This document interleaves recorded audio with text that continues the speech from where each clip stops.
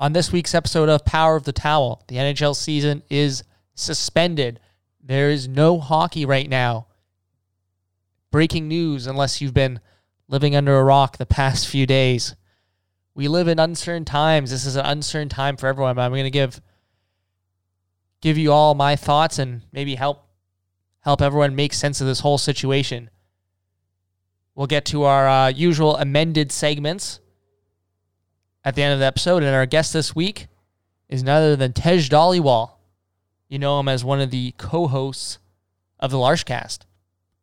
Should be a good one.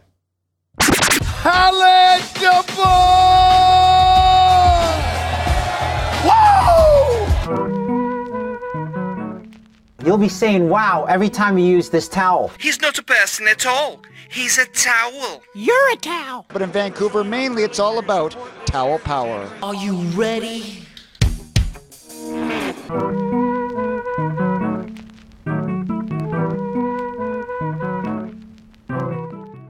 What is going on, everyone? Welcome to another episode of Power of the Towel. I'm your host, Nick Bondi.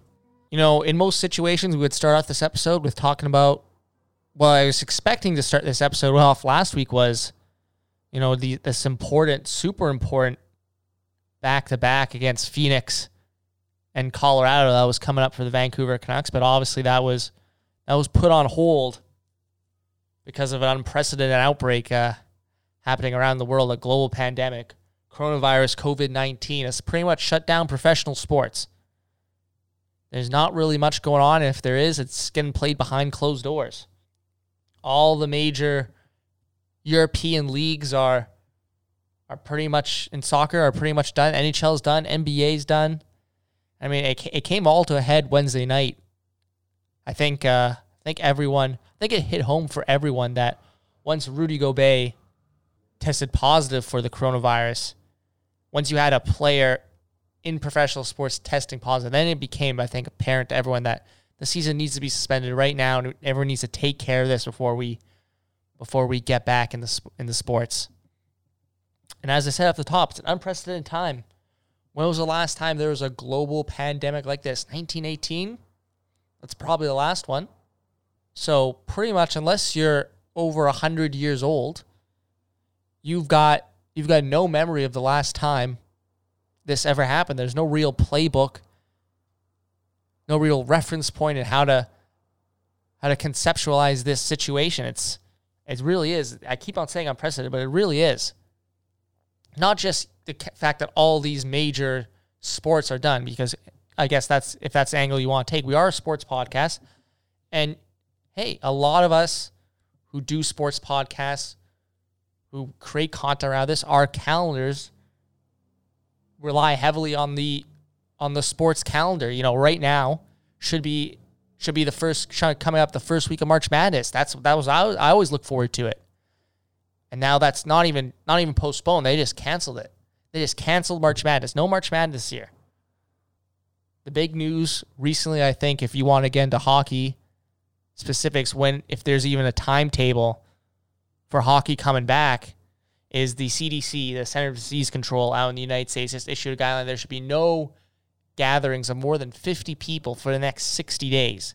So 2 months. So the earliest you could say any of these pro sports come back is probably May sometime. Maybe these sports come back a bit earlier, but they do the whole closed door thing. Everyone's super quarantined. Maybe that's how you play through it, but I think at this point you're taking crazy pills if you think like the NHL, NBA, pro sports, if it's coming back before May. Today, the big news in the coronavirus was just Canada closing its borders, essentially, not to the United States just yet, although I do think that's a possibility they should consider, but I can see why they leave it open to United States. You know, it's a big economic, political thing to close that border. Think about all the trade that happens between the two countries on a daily basis. And hey, let's look at the U.S. leadership. Donald Trump's a very vindictive man. You don't want to piss him off by saying, Well, I think this is what Justin Trudeau's thinking. I don't think you want to piss him off saying, hey, you guys have fucked up really badly with your coronavirus response. We got to shut this border. You guys are not welcome. It's a complicated situation, this whole coronavirus thing. I'm of the opinion that I think it's going to get worse before it gets better. I think, a lot of these places are doing quarantines until, the end of the month. Hey, maybe that lasts a bit longer. I think what the key lesson is, it's better to overreact in these situations. Better to close these restaurants, bars, shops early than to do it too late and then the coronavirus is still out of control. I think close to, I'm going to look it up right now, but I think it was, Italy still today has a pretty high death toll, even though the country's been quarantined for a while now. It's still 200, 300 people dying. And sure, it's going to level off when you tell everyone just to stay at home and not move around except if you got to buy food and eat. I think it's better to do these situations a bit before they're necessary. I mean, watching, I'm Italian. I've been following what's happening in Italy for, 2 to 3 weeks now. And man, it's like, I said it before online. It's like being in a TV show, watching a TV show 4 to 5 episodes before everyone else, And that's why I figured at the time when the NHL, NBA were considering playing behind closed doors, it wasn't going to work because they tried that in Italy. They tried playing behind closed doors, and the virus kept spreading. There's one team in Italy that has 7 or 8 confirmed cases of the coronavirus right now amongst its players. And if you want to take another example, originally Serie A, the main soccer league in Italy, proposed coming back April 3rd. This is at the beginning of the mass quarantine, and now they're saying that's not enough time. It's not going to be resolved by then. Hopefully, we can get back May 3rd. I haven't heard any drop dead dates, so to say, for NHL, NBA, but hey, I'm fully prepared for no sports until May, if that. In terms of linking this back all to the Vancouver Canucks, I mean, I saw that the Canucks are donating a bunch of food to the food banks. I still don't like the fact that they're paying contractors or people working at the stadium on a need-to-need basis. Hey, this is coming from someone who used to be. I worked at Rogers Arena for a season selling beer. I was in the situation at the time. I was 21 years old. I was still living at home. I was going to school. I was still freelancing around at the student newspaper at SFU.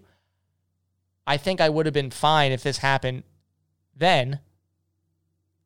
But there's a lot of people I worked with, I remember, who this was a large source of their income, or, they were older men or women who needed this income to supplement their retirements. There was a lot of people like that, actually. And this was making tips at a hockey game was a big, they had maybe 2 to 3 different bartending service jobs.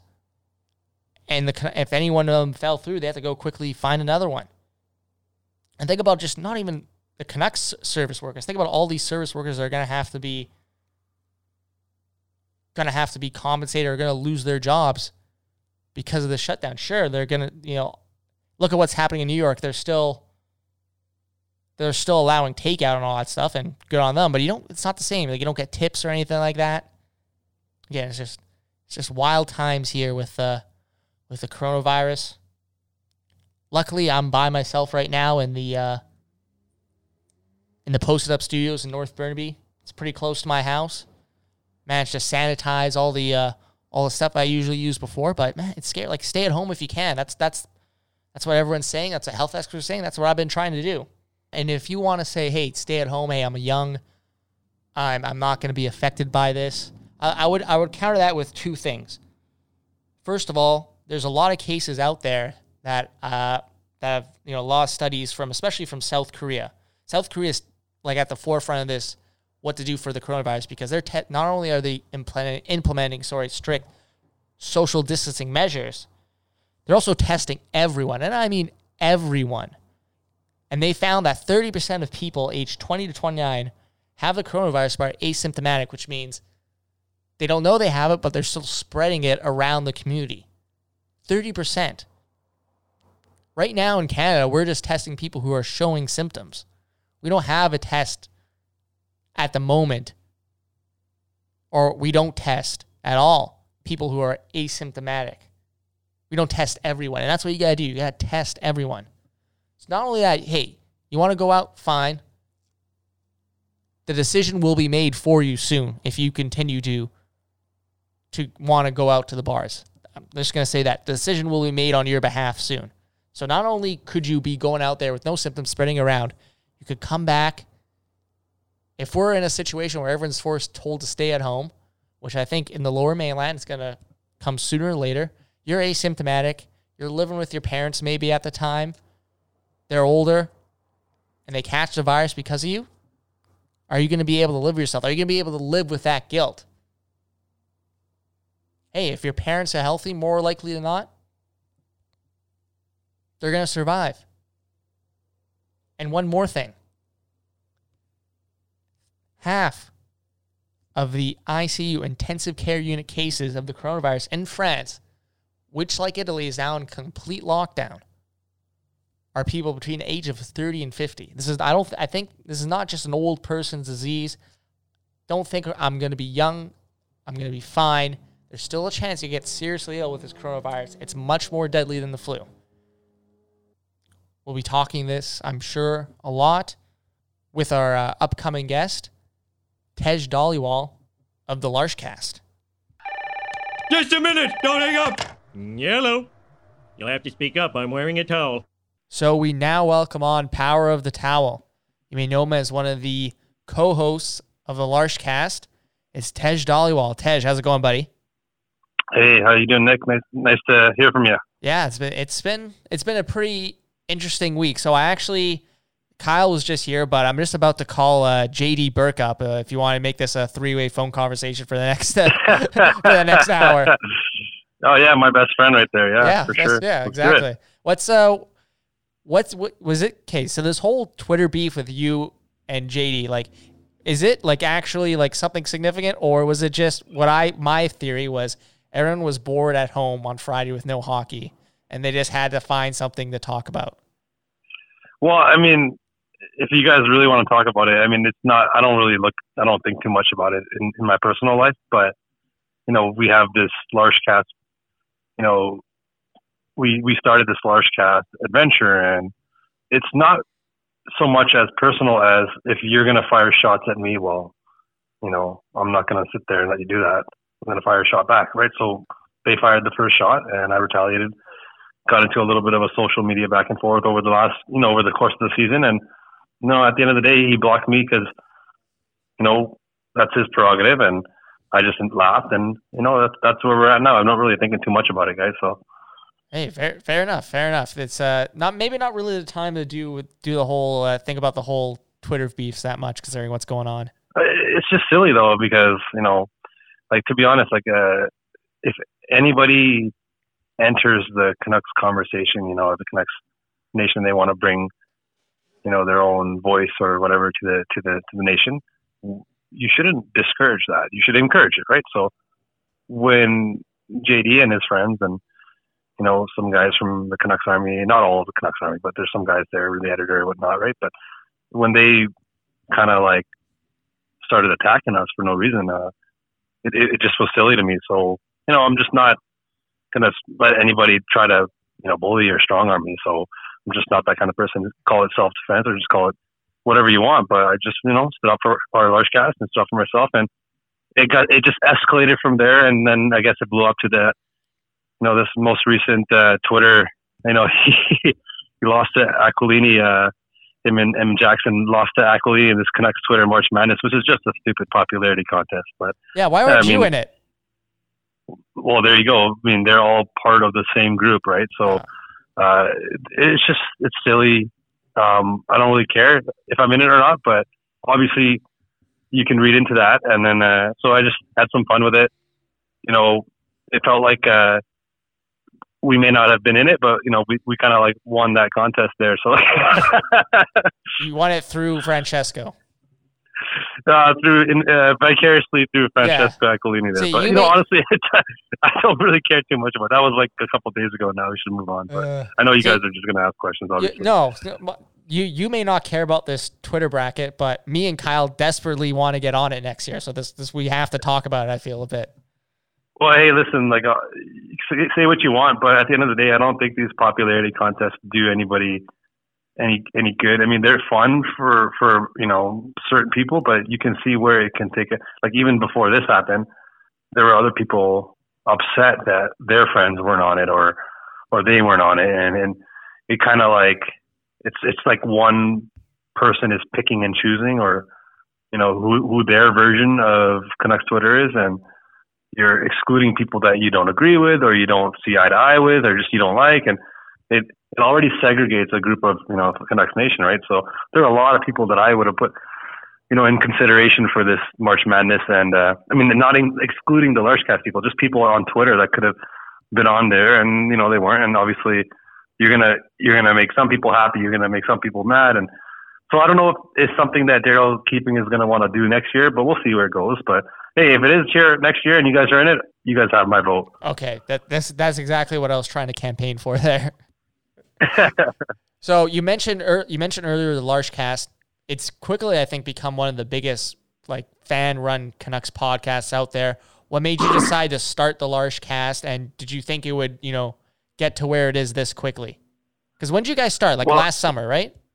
We started the idea came about April 2019, I think, and then it came to fruition in June. Like, that was our first episode before the draft there, and yeah, I mean, it's just an initiative. Like, all of us are members of the Larshiders, which is, as you know, 4 years running now. It's a fan initiative in arena to raise the hell out of that roof and just create an energy around the team in the rink that it seemed to be lacking over the years, and it kind of faded away, and maybe due to the corporate nature of the lower bowl, or whatever you want to say, the the fair weather nature of Vancouver, or the trendy nature of Vancouver. People like to go to Canucks games, take pictures, and post selfies on Instagram, like, hey, I'm at the game, but are they really caring about the team on the ice and the product, right? So the Larshiders was born for that reason 4 years ago, and I was one of the group leaders, and I just kind of noticed that it was having an effect, and it got me thinking. I mean, I'm a very passionate Canucks fan. I've been a diehard fan all my life, and it just got me thinking, how else can we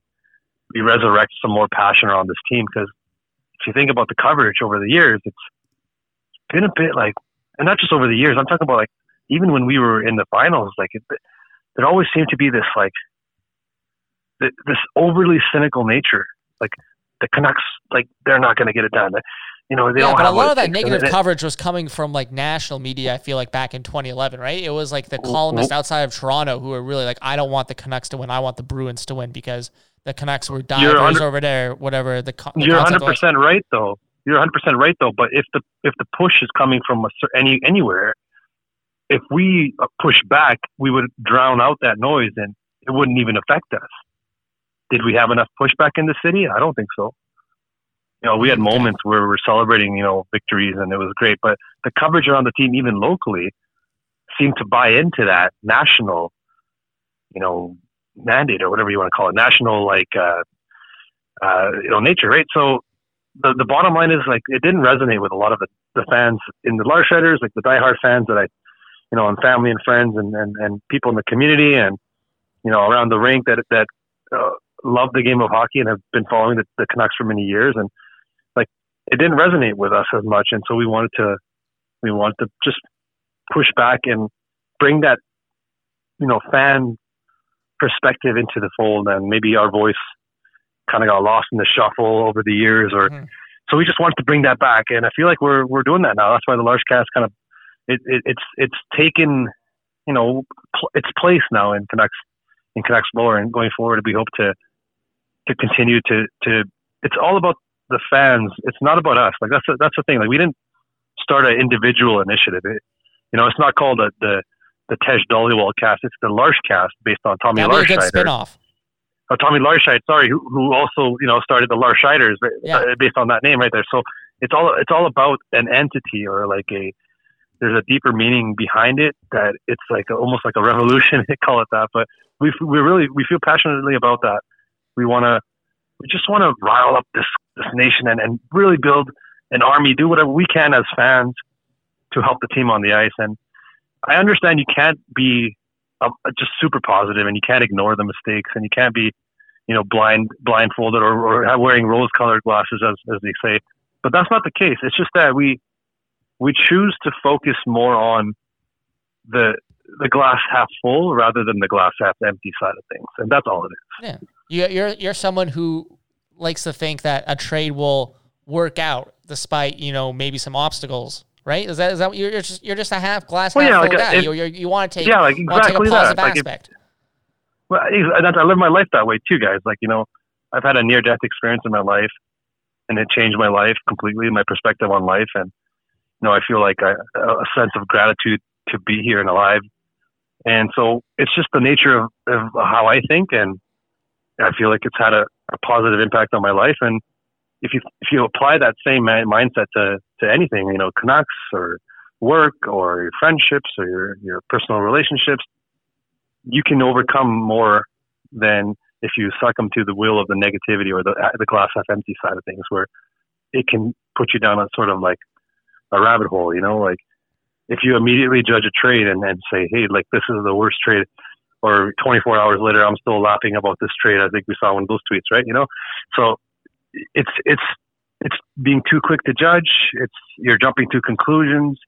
You're not giving even an ounce of thought to the idea that maybe there's a light at the end of this tunnel, or maybe there's a positive thing that can come out of this that you didn't foresee or you don't think is going to come to fruition, but it does because you gave it some time. Patience is a virtue, right? So that's just how I feel, right? So that's how we feel. Yeah. So you should consider becoming like a motivational speaker or something like that. That speech had me pumped. I'm feeling so much better after that. Even with my lethargic attitude right now, I'm coming back from a long walk, right? So I told you guys beforehand. That was awesome. If you think that was motivational, wait till I got some energy under these wings. But. Okay. Go grab a Red Bull or something like that, and we'll go do it. I have done some motivational speaking, and then I, on the side, and I do envision a future in that nature. But anyways, it's not anything that I'm currently focused on right now. But if you think about the large cast, maybe that's motivational. It's motivating. Right, it's the Tony Robbins for Canucks fans. I listen to it and it gets me. Everything's okay. Don't worry about it. Well, let me ask you, what are your thoughts on the Lurchcast? When you listen to it, I'm going to pick your brain here. Give me some critique. Give me some feedback. I'm getting interviewed now. You're getting interviewed now. Okay. I'm taking the mic from you here. I appreciate the different angle that you guys take. You guys get all the big media guys. Like I've had Patrick Johnson on my show. I've had Harbin and Dial on my show as well. But you guys always seem to take, a positive angle on things. And whether it's, whether I agree or disagree with it, I do respect the fact that there's someone out there who's going always willing to look at the glass half full. Because sometimes I need it. Sometimes I need that glass half full mentality. So the funny thing is, I appreciate that. But the funny thing is, there's a couple guys on our podcast that are actually not glass half full. They're more neutral, or they swing both ways, right? In positive, negative, right? So, Nav Desange, for example, and also Brad Thomas, and even Gulu Nanda, they're more level, But at least you have a mix of voices on there. There's a nice mix is what I'm getting at. Yeah, and I think myself and my co-host Sad O'Broy, we do a good job of leading that conversation, and we wanted to bring guests into the fold. A lot of people. There were a lot of podcasts that started actually around the same time. Well, we started in June, and then I think in August there was a blow up of podcasts that came out, and a lot of them were centered around themselves as individuals trying to enter the fold. And I think it's important to bring guests on so that you can have those conversations with established members of the media who have that level of respect, who carry that level of respect in the market, and then by doing that, it gives you more credibility. And also, if you have these conversations, these candid conversations with these guests, especially if they're in studio, it makes it really easy to have a candid conversation. But if you have those guests in studio and you agree and you disagree, and you can gauge the level of intellect on the conversation and how much people really know about the game. And so I think that's important for anybody who's out there listening. If you're thinking about starting a podcast, or I would say reach out to these guys out there in the media. There's a lot of people that are willing to spend time talking to anybody, really, to give a helping hand. I think Jason Botcher did a really remarkable thing, and it actually happened posthumously. it was revealed that he was reaching out to so many people. He was talking to everybody out there. And I didn't know that about him when he was alive, you know, and so it was an amazing thing that came out of a tragic event. And I feel like it resonated with a lot of people in the media. They started to, you know, a lot of people didn't think twice anymore about giving a helping hand. And so anybody who wants to start, or even you guys continuing to go, you guys are doing a good thing here at Power of the Towel.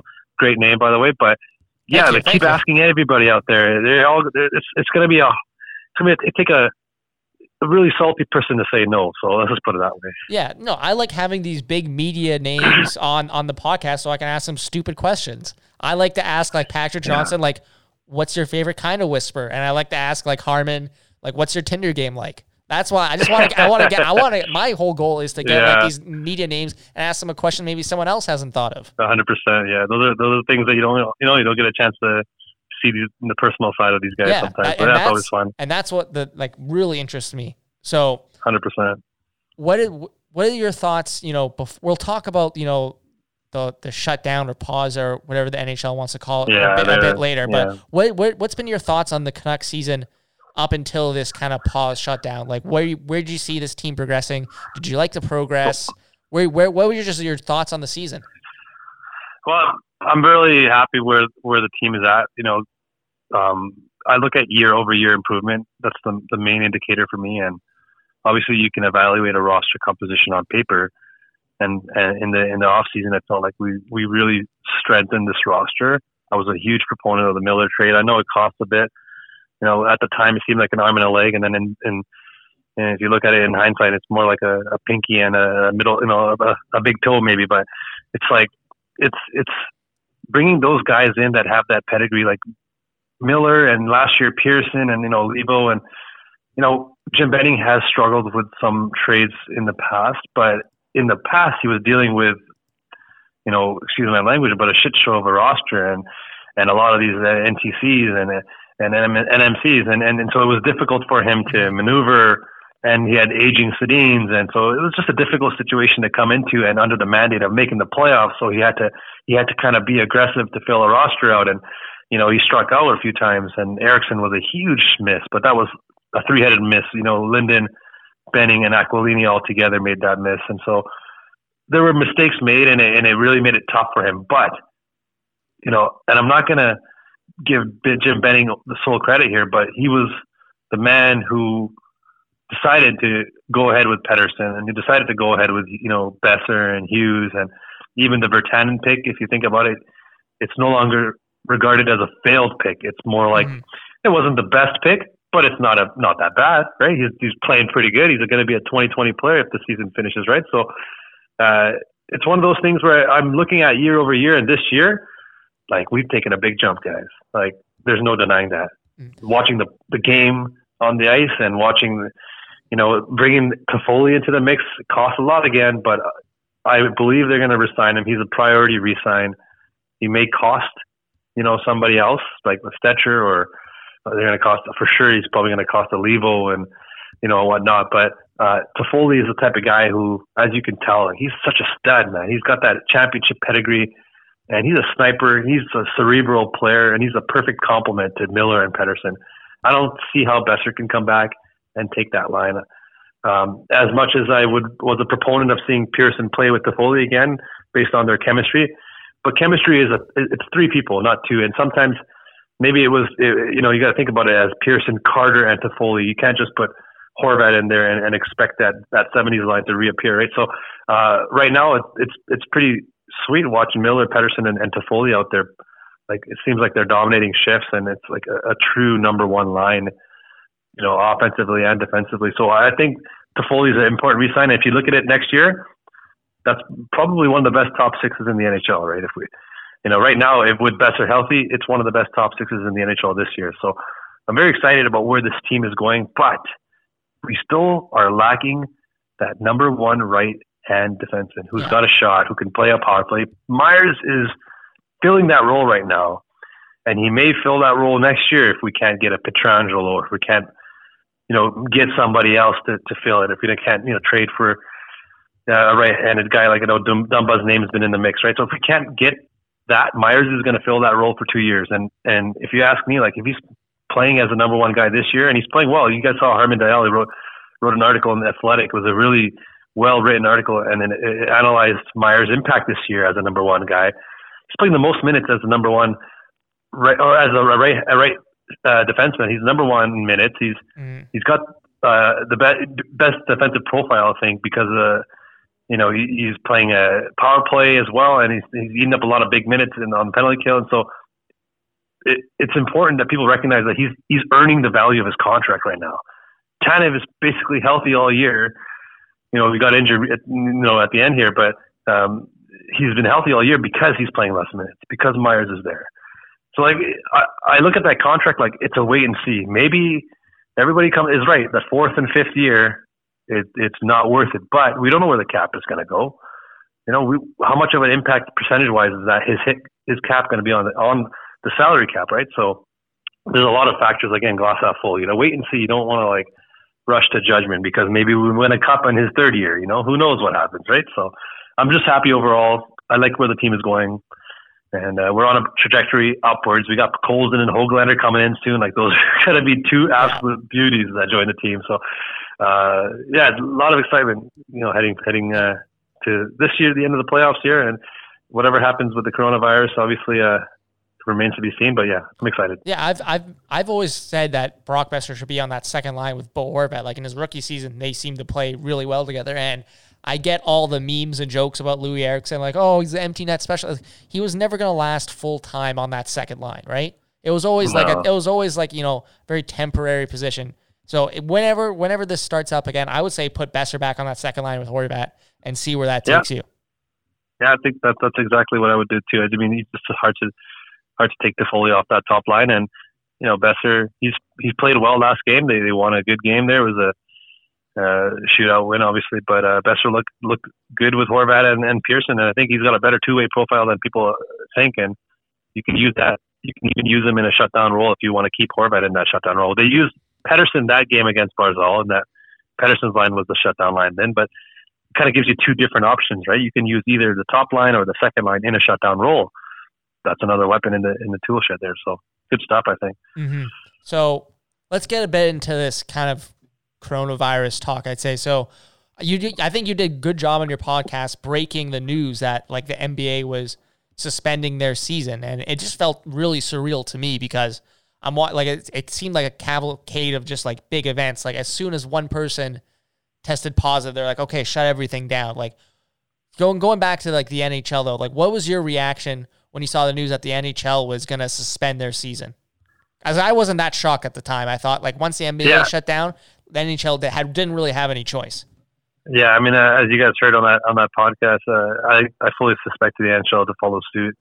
It was just the right thing to do.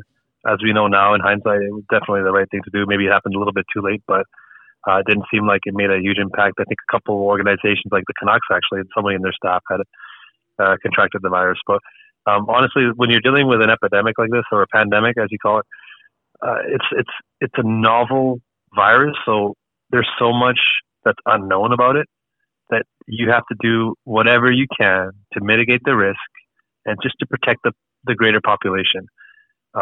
There's no room to be selfish when it comes to these events.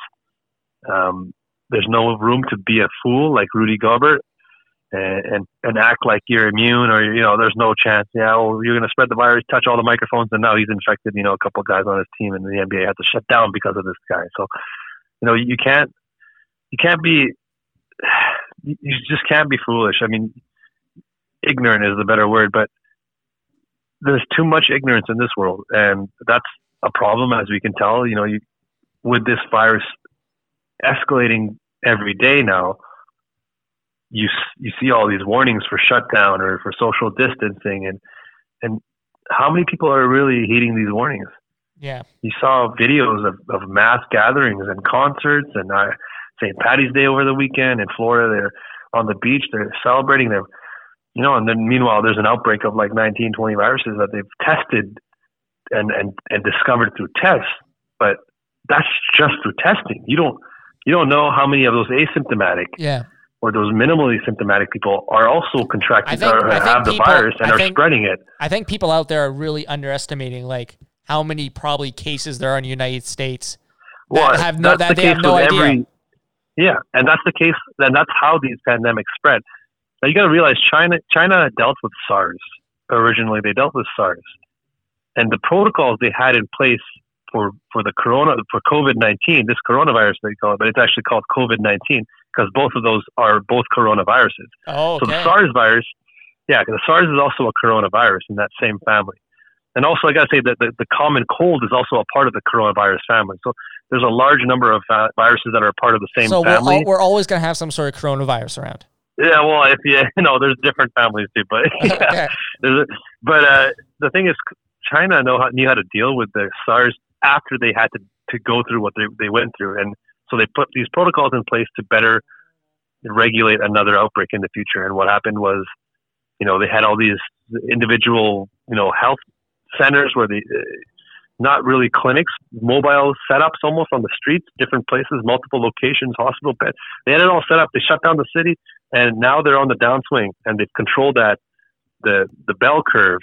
They flattened the curve, as you call it, and now they're rebounding in the stock market as the entire world is suffering major economic losses in the stocks.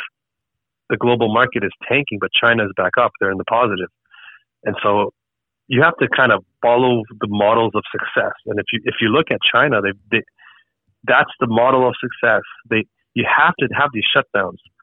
Social distancing is not strong enough. And I really am disappointed in what happened today with Trudeau not shutting the borders and, to America. And he's basically, he didn't really do anything to control the virus. So different cities are now enforcing their own shutdowns, and maybe behind the scenes he's encouraging everybody to do that because he couldn't do it on a federal mandate. I don't know, for whatever reasons, people like to suspect that it's probably a pretty big bullied by Trump. It's like a pretty big political reason I think he didn't decide to shut down the border, because I don't know if you know this, but Trump's a pretty vindictive guy. So if you tell him, of course, hey, we're going to shut down the border, he might retaliate in some way, and you can't have that border shut down just completely because literally people would starve in Canada.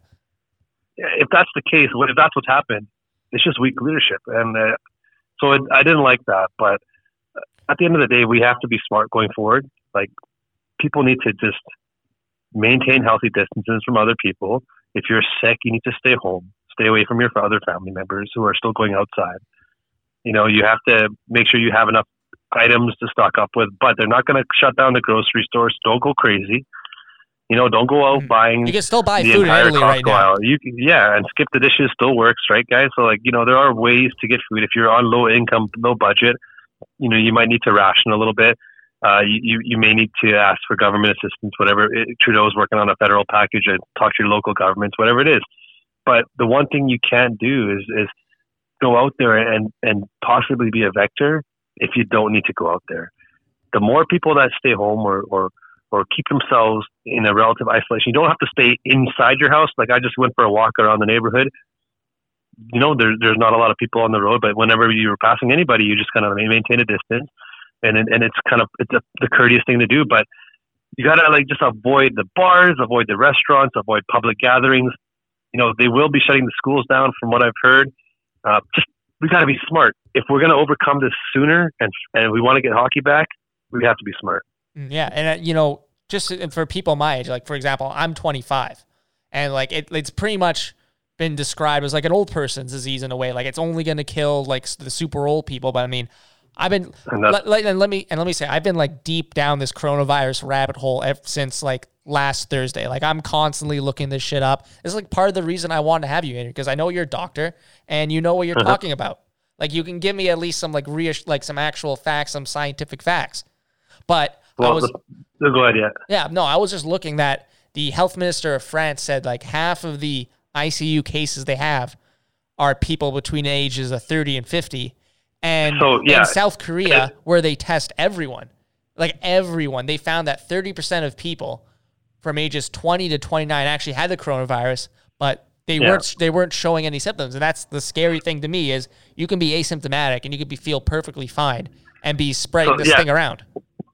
So again, with these novel viruses, there's more information coming out daily. There are scientists and then in the labs working behind the scenes day and night, and they're trying to they're trying to figure out what this virus can do short term, the acute effects, how they can diagnose it better, how they can potentially treat the symptoms better. And they're also working on vaccines, and those take time. Typically 8 to 12 months is the timeline I'm hearing. But the virus itself, when you're dealing with a virus, every host that encounters the virus not only acts as a vector and a host to replicate the virus, but also a host to potentially mute the virus to mutate, right? So there are 2 known mutations of the original strain. So that means there's 3 strains. Yeah, there's 3 strains in existence right now. 2 known mutations. One was the weaker version, and another one was a stronger version, which is the strain that is affecting younger people now. So and causing more severe symptoms in younger people. So that severe strain is potentially the one that can have longer lasting impacts on younger people. I was reading about that, like chronic lung issues, but again, all of this it's not official until it's repeatable in a lab environment. Then you can confirm its validity. But the theories are out there, and the early tests are out there to show that there could be potentially some long term effects. But we've only seen this virus for a few months, so how accurate is the long term? You know what I mean? Like, we don't know the true long term. Maybe it takes 6 months to fight it off fully and you're back to normal 100%. Your body's immune system is constantly fighting off invaders. That's what it does. It recognizes anything that's not a part of your host and it fights it off. And so with this virus, if it's affecting your lungs, it may take time because of the potency of the virus for the body to fully fight it off. And your body doesn't have a full immune system response the whole time. It's when the viral load is at its peak. That's when your immune system is fighting. The response is at its peak, and then when the load goes down, the immune system response goes down. But when you have a low viral load potentially lingering, your immune system is not as active, so it takes a little bit longer to kind of fully clear it out of your system. You know what I mean? And the other thing about France, you have to understand, there's a lot of people that smoke cigarettes in France. Yeah, that's true. It's a part of the culture, cigars and cigarettes, and so their lungs are inherently genetically predisposed for chronic disorders. What about Spain? And also there's tons of cases in Spain. Of what? In Spain. Do Spanish people smoke that much? Sorry, in Spain, I'm not too familiar.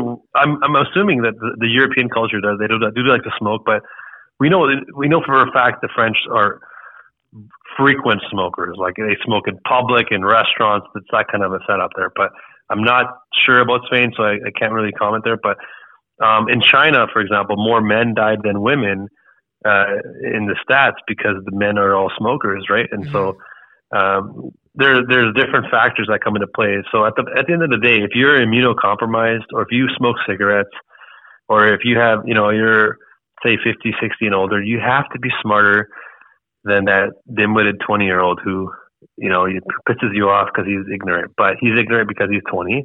He doesn't really think about the other populace. He's only thinking about himself selfishly, or herself selfishly, right? So at the end of the day, that we don't know what we're fully dealing with.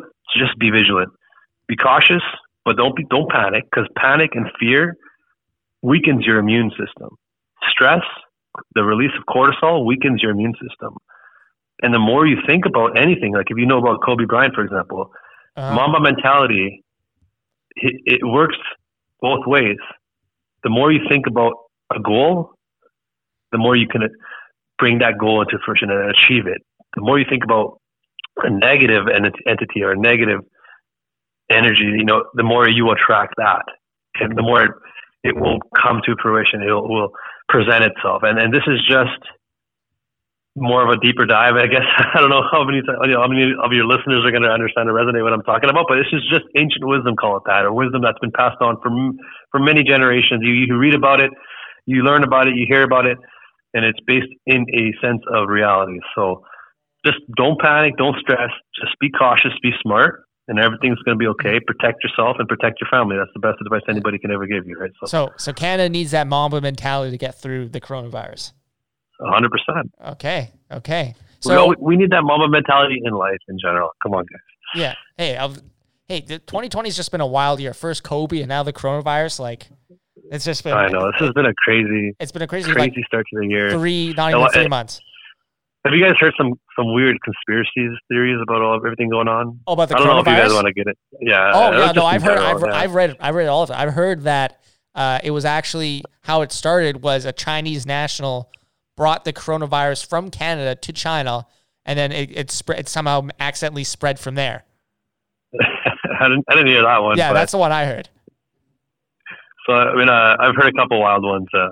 I'll just say two of the ones that I've heard. Okay, yeah, no, I'm a big conspiracy theory guy. So like, I'm all this again. These are just conspiracy theories. They're not based in fact, but they're fun to think about sometimes. So if everybody puts on their tinfoil hats for a second, but one of the theories I've heard is that this is an attempt to disrupt Donald Trump's election cycle. Oh, okay. His ability to campaign, his ability to have rallies and whatnot. And so, you can call it an influence of China or Russia or the Democrats, but this is wild. Again, this is all just foolish nonsense. The other funny one I heard was it was based out of China to weaken the global economy, which they have done. And now they've fought it off themselves, and their economy is growing stronger, and everybody else is tanking, and now they're buying up all the stocks around the world. So that's the other funny one I heard. I mean, that one, that one seems a bit more believable. But I mean, again, we're going down a rabbit hole. So let's not go too deep here. But interesting stuff, right? Mm-hmm. Yeah, absolutely. So you're an optometrist. Do you have to learn about like viruses and all that stuff like before you get your? Oh, come on, guys! Of course. Okay, no, I'm just curious.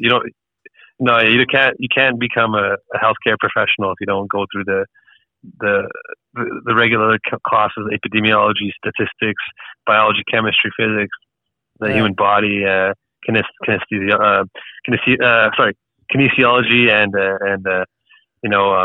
then you do a lot of systemic courses in the first year of optometry. I took a lot of courses with MDs and DOs and dentists and veterinarians. So everybody's not vets. Everybody's like in the first year of optometry learning about the human body because the eyes are connected in so many ways.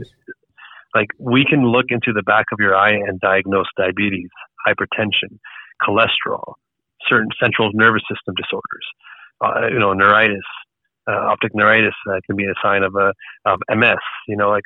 There's so many different ways that the human body is connected to each other, and specifically when it comes to the eye, neurologically, like I said, cardiovascularly. So there's many ways that we learn about just the body, and I'm not going to ever call myself as knowledgeable as an MD, but the idea that I just know about eyes, which a lot of people like to think, or somebody who's a dentist just knows about teeth. It's a bit of a I'm not saying you were saying, but it's disrespect on the idea that. Okay, I'm sorry if I offended you. I was just generally. No, you curious. didn't. No, I mean, in life, you sometimes get a little bit of that. So okay, so I'm about to run out of contacts. Can I come to your store and get like a hookup? Like in a couple of months, I'm almost going to be out of. You invited me onto your podcast here, so you get a little hookup there. Okay, I think Kyle needs some new frames as well. So maybe we just get a whole next misconduct deal. Power of the contacts. Let's do it. Oh, okay, yeah. I was thinking of changing the name of the podcast to Power of the Purell, considering what's going on. I wasn't really sure. Power of the 60% alcohol content Purell. Yeah. So like, what I've always been curious about, it says this. I have a bottle of Purell Epicemi, kills 99.9% of germs. What happens if this thing's the 0.01 that doesn't get killed? So there's always an element of resistance in life. So, again, it comes down to mutation, random. But in any sample size, there's going to be a little one anomaly. Right now. It's just part of natural selection. So that's how you evolve. That's how bugs become strain resistant, or just resistant to antibiotics. So that you can never be 100%. You can never 100% kill off all the germs, because the resistant germs are going to be the ones that survive, and then they will multiply again. And then now you have to reform a new hand sanitizer that can kill this resistant bacteria or that resistant virus. So it's a part of life. It's natural selection. It's Darwin, evolution. Every little cell and organism is constantly evolving to survive in its environmental conditions, right? So that's just why that you go 99.99999%, whatever you want to call it. But there's always that. It's never 100%. There's always a fraction that can survive, and it forces your hand to. So what to you're saying co-evolve. is eventually every virus out there is going to be resistant to Purell if we keep on using it. Oh yeah, for sure. And they're gonna add another ingredient into Purell that can kill that resistant bacteria, and then you're gonna remarket Purell, and there you go. The cosmic dance continues. Yeah, exactly. That's a good way to put it. The cosmic dance. I like that. So let's get back, I guess, to a bit more hockey talk. So if this season ever gets back, and when you listen to this episode, you'll hear me earlier saying I think you're taking crazy pills at this point if you think hockey's coming back before April. I think that. Well, I have a couple ideas. I think the earliest hockey starts up, I think, is kind of like that Victoria Day long week, because you got to think about all these athletes are going to be presumably under quarantine for like a month. They're not skating. They're not really working out. There's got to be some sort of mini camp before the season starts to get these players back into shape, just to back in the skating shape. But what do you think, if there's a season, if they do some sort of shortened season, what do you think that's going to look like? So, first of all, I don't think they're going to do a mini camp. That just doesn't. You're not going to extend it any further. I think players are going to be training at home, and they're going to be told to maintain, their training and fitness because the season isn't over. So we're in limbo right now. It's not like they've been given the green light to go vacation because you can't travel. Yeah, but how many of these guys have like a gym at home? They can. Some of these Everybody guys has a gym. Every pro athlete has a gym at home. But it's not the same as a weight room at a rink or somewhere. They can't leave their homes. It's not the same. It's not the same. And they can't skate. Right. And you can't skate. You're right. Some people may have outdoor rinks, if they're living in Minnesota or whatnot. But you're right. It is going to be different for some. But they're going to train. They're going to stay in shape. And these other pro athletes have been playing hockey all their lives. What I can envision happening is the season's going to start again, say June, and we'll start in skating, practice sessions 4 days before the first game. It's going to be maybe 4 days of conditioning and practicing and just getting back up to speed, maybe 2 days, maybe 3 days. So if you want to call that a mini camp, sure, that might happen. But I believe what they're going to do is say, as soon as they get the green light to, everything's back to normal. The virus is contained. We're going to reopen the world, North America, to all the sports, all the people, everything, all the businesses. I think you'll get like 2 practices and we'll get right back into the schedule. I think they might play 5 games of the regular season or whatever, 4 or 5. Some teams might play 6 just to get everybody to a certain number, maybe 75 instead of 82. But there's certain things that need to be played out in the regular season. You can't just take the results as they are now and start the playoffs. I don't see that happening. They may not have a choice, though. I don't know. I think if you're you can play 5 games in like 8 or 9 days, right? So maybe 4 games in a week for some teams, and so I think they can do that. 1 week, what is that in the grand scheme of things, right? So I think they'll play out a few more games in the regular season, and then the playoffs will be decided by that. So it'll be like a really condensed, stretched run, final drive, and whatever teams make it out of that.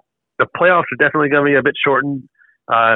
You're not going to see 2-game breaks as much. You're not going to see bigger. They're going to start the second round for some teams if the matchup's made already, and third round is going to start a little earlier while the second round's still finishing. It's going to be that kind of a crossover just to speed things up, and then we're going to have a delay start to next year, and maybe possibly a shortened season next year, and maybe it gets pushed back into instead of playoffs being April, May, June, maybe the playoffs are May, June, July, or whatever it is. It's going to impact next season. And then the following year after that, when we welcome Seattle into the fold, that's when we'll have, some normalcy again. So okay. See, I'm of the opinion that they're just going to start the playoffs right away and use the standings as is and forego the regular season.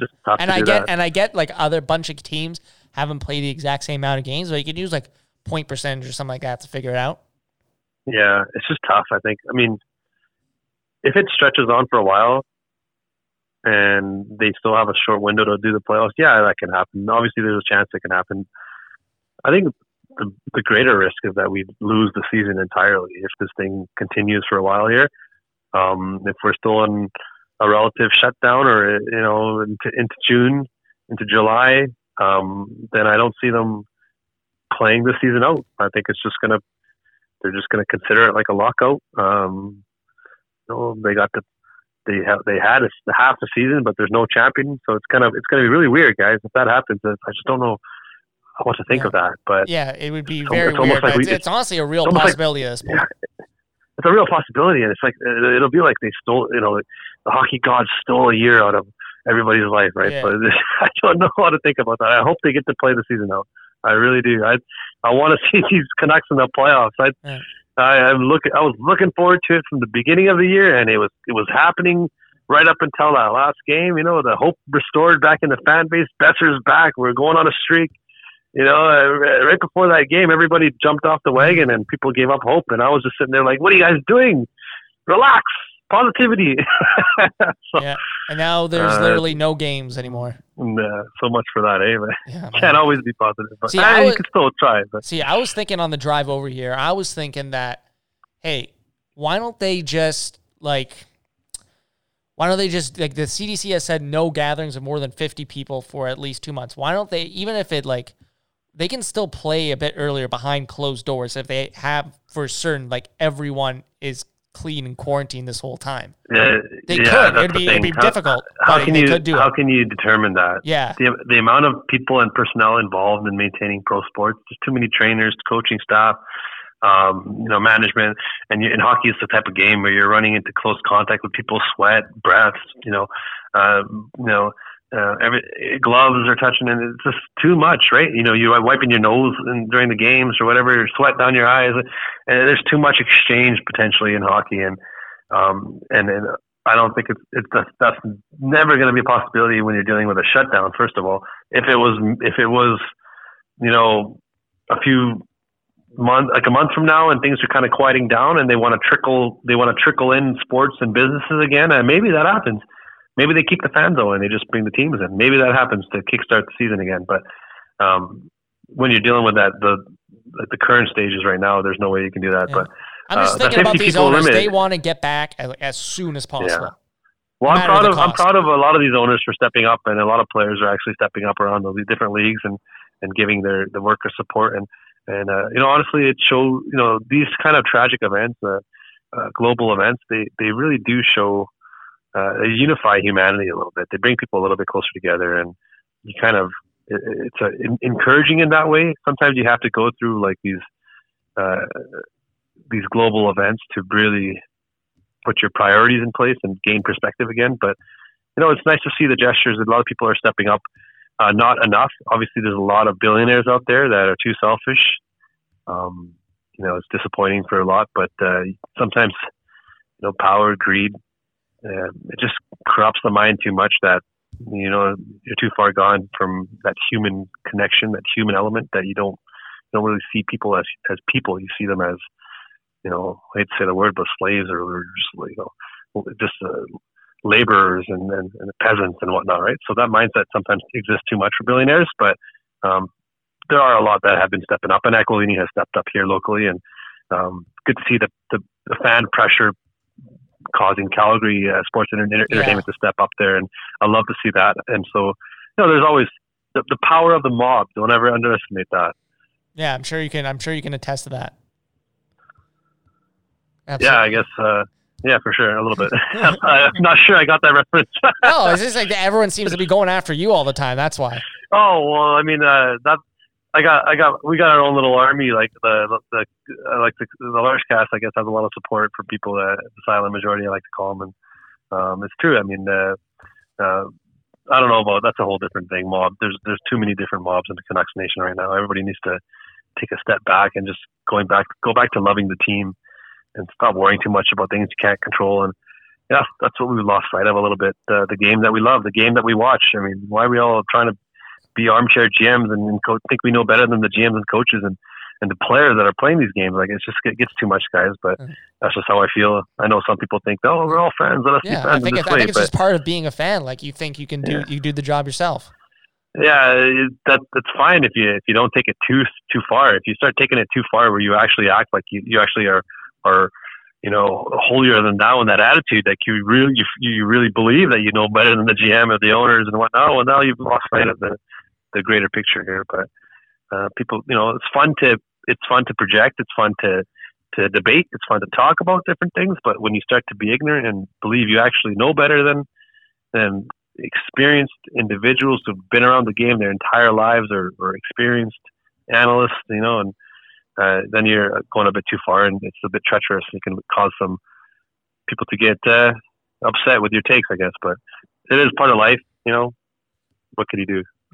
So one other thing I think that's interesting coming out of this whole, pause, suspension of the NHL season is what could potentially happen to the salary cap next year. Now, I read a couple articles that are saying that the salary cap could actually decrease because they're just losing out on so much revenue, especially if they have a truncated playoffs or they have to cancel the season. So if the salary cap decreases, what do you think that means for the Vancouver Canucks? How do they get out of it? Or what do you think is going to happen to the salary cap? I'm of the opinion that they're just going to let it stay the same.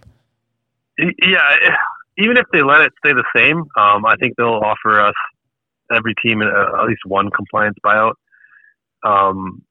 I think if it decreases, you're definitely going to see some form of compliance buyout available to teams, and they've already been talking about this recapture penalty that Shea Weber and a couple other players around the league are facing if they retire, and it gets a little ridiculous with those years. The amount of money that teams are going to get strung up for. So there are different things that can occur, and obviously it can affect the free agent pool as well. I mean, players that are heading to free agency overall, the market may see a downward trend, and they may not make as much as originally expected with the salary rise, or even just, before we heard the wonderful news that it was going up to 84 to 88, it was still considered 83-ish, right? So, if it decreases, I would expect the league to step in a little bit there and then figure that out from that end. Maybe soften up some of the rules just for the year, that kind of stuff. But again,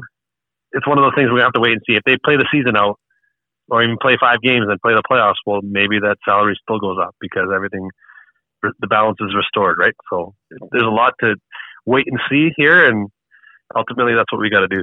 All right, so if the Canucks get one compliance buyout, who are you using it on?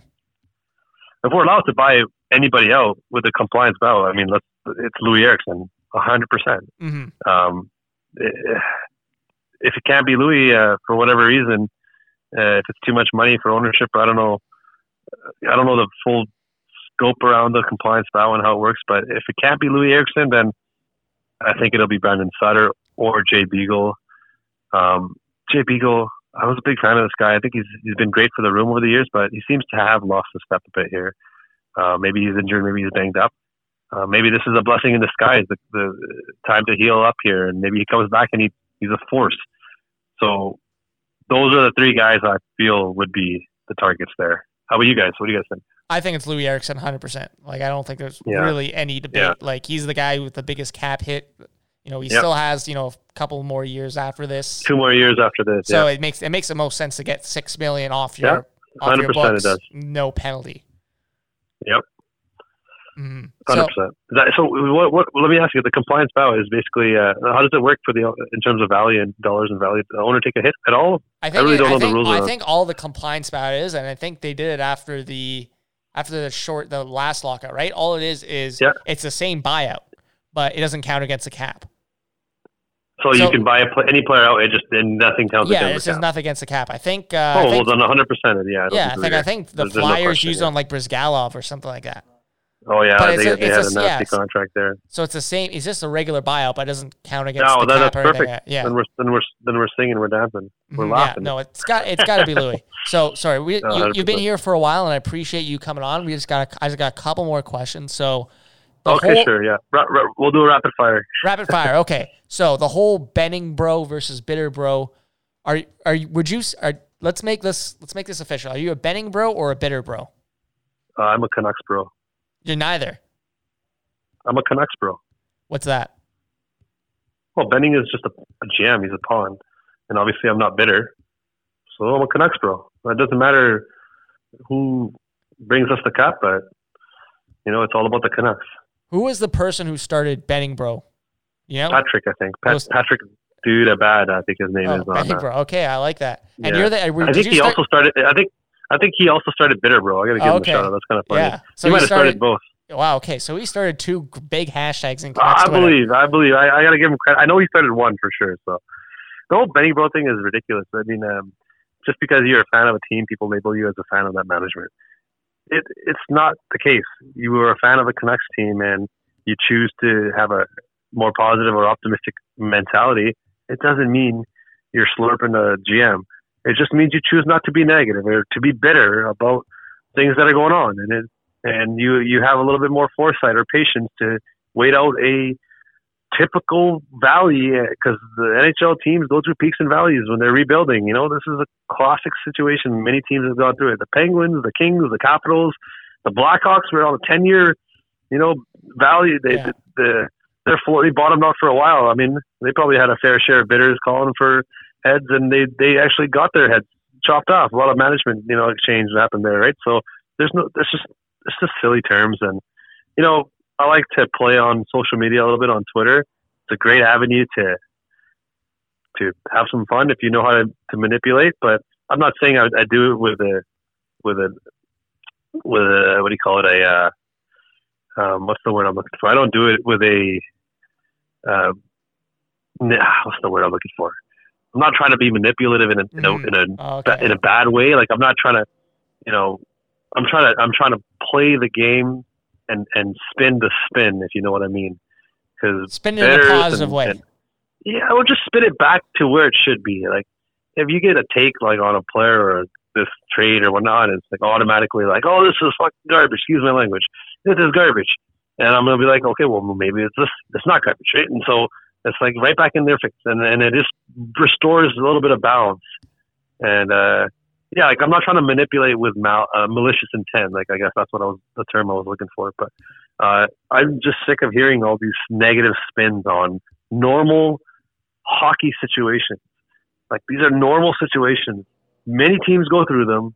Many teams are gonna keep going through them. There is no right or wrong answer, because the ultimate answer is whether you win the cup or not. So you can pretend to know better, or you could pretend you would have done things differently if you were running a franchise and organization in charge of thousands of people. You could pretend that you know better, but ultimately you don't know crap. And so, in my opinion, Benning Bro, Bitter Bro, it's all nonsense. But if the bidders want to chirp, a Canucks Bro is going to flip their chirp right back at them. All right, Canucks Bro, I like it. You should consider changing Larshcast to Canucks Bro or something like that. Oh, I can't give up the Larshcast. Come on, we got to give Tommy Larshide the love that he deserves. Yeah, no, good point. So speaking of the Larshiders, when the hockey comes back, how do me, Kyle, and Trevor get tickets with Larshiders? Like, how does that work? Can we get the hookup? You guys, since you know me now, you can message me and I can get you guys some tickets. You could try it out for a game. I could honestly probably get you guys in on the full package that we get there. Oh.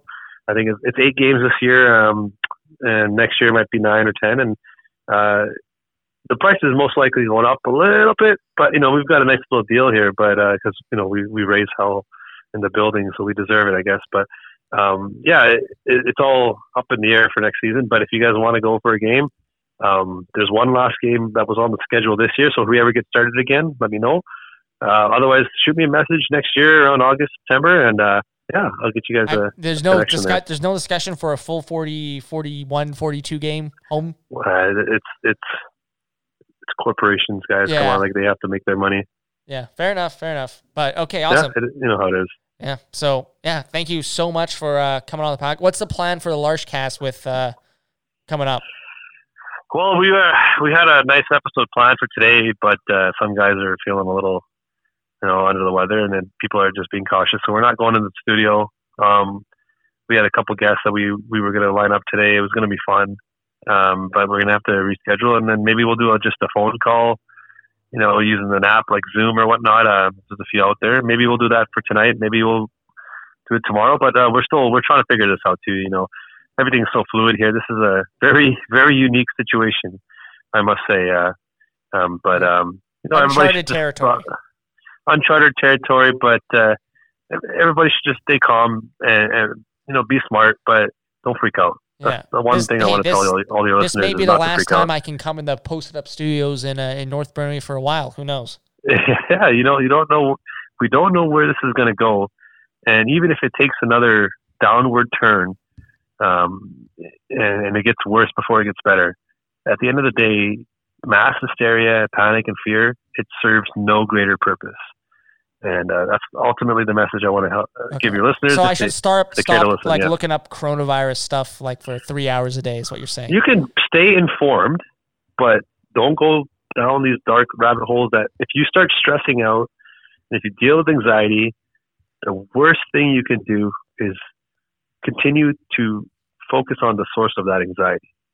You need to clear your head, clear your mind, focus on things that can calm your anxiety down. And then if you want to inform yourself on another article here and there, go back and forth, that's fine. It's human nature to be informed, but to be anxious or stressed out about it, that's when you're going too far. So I'd say just take a step back if that's you. If it's not you, if you're level-headed, you're calm, and you're just staying informed, and you're going down all these articles, go ahead. I'm doing the same thing, right? I'm a doctor, right?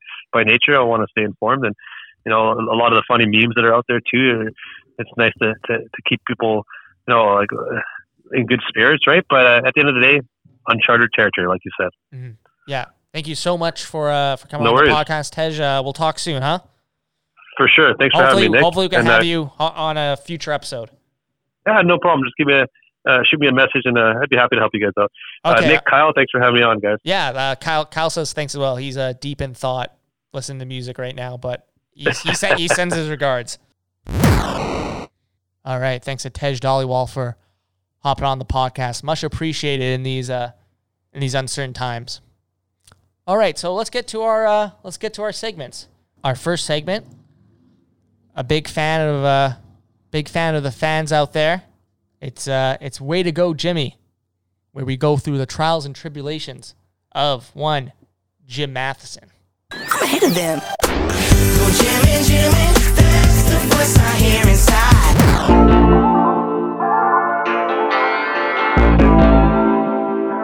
All right, Way to Go Jimmy, where we check in with the one and only Jim Matheson of the Edmonton Journal.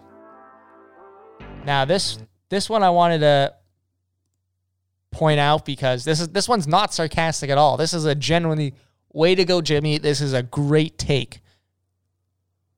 This is what he had to say around the whole. So a lot of teams are coming out and just paying these part-time workers who work at games like the games would be going on. The Canucks have sort of committed. They've kind of I'm not a big fan of oh man, please sir, can I have my month's wages? I'm not a big fan of that. Not at all, but this is what Jim Matheson said about the Edmonton situation. Sorry, but Oilers Entertainment Group should be stepping up right now and saying they are paying all game day employees who are scheduled to work Oiler games at Rogers Place between now and March 31st. Don't mull over situations. Just do it. Just do it was all in caps. Jim, way to go, man. Way to go. This is not sarcastic at all. Way to go, Jimmy. That's a great take. Every single NHL team should be paying their game day employees just through the rest of the week. The rest of the month, sorry.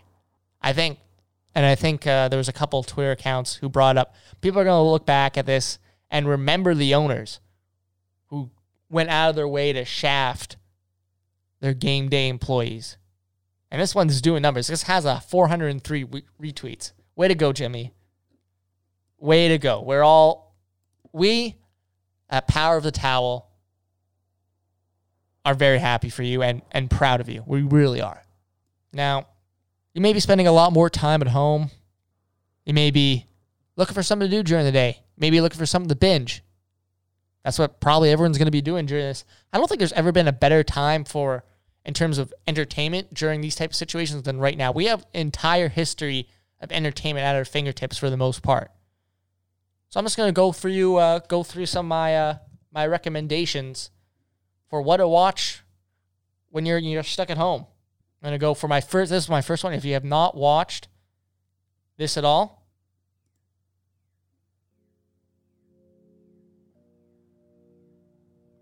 hopefully you can recognize this theme song right now.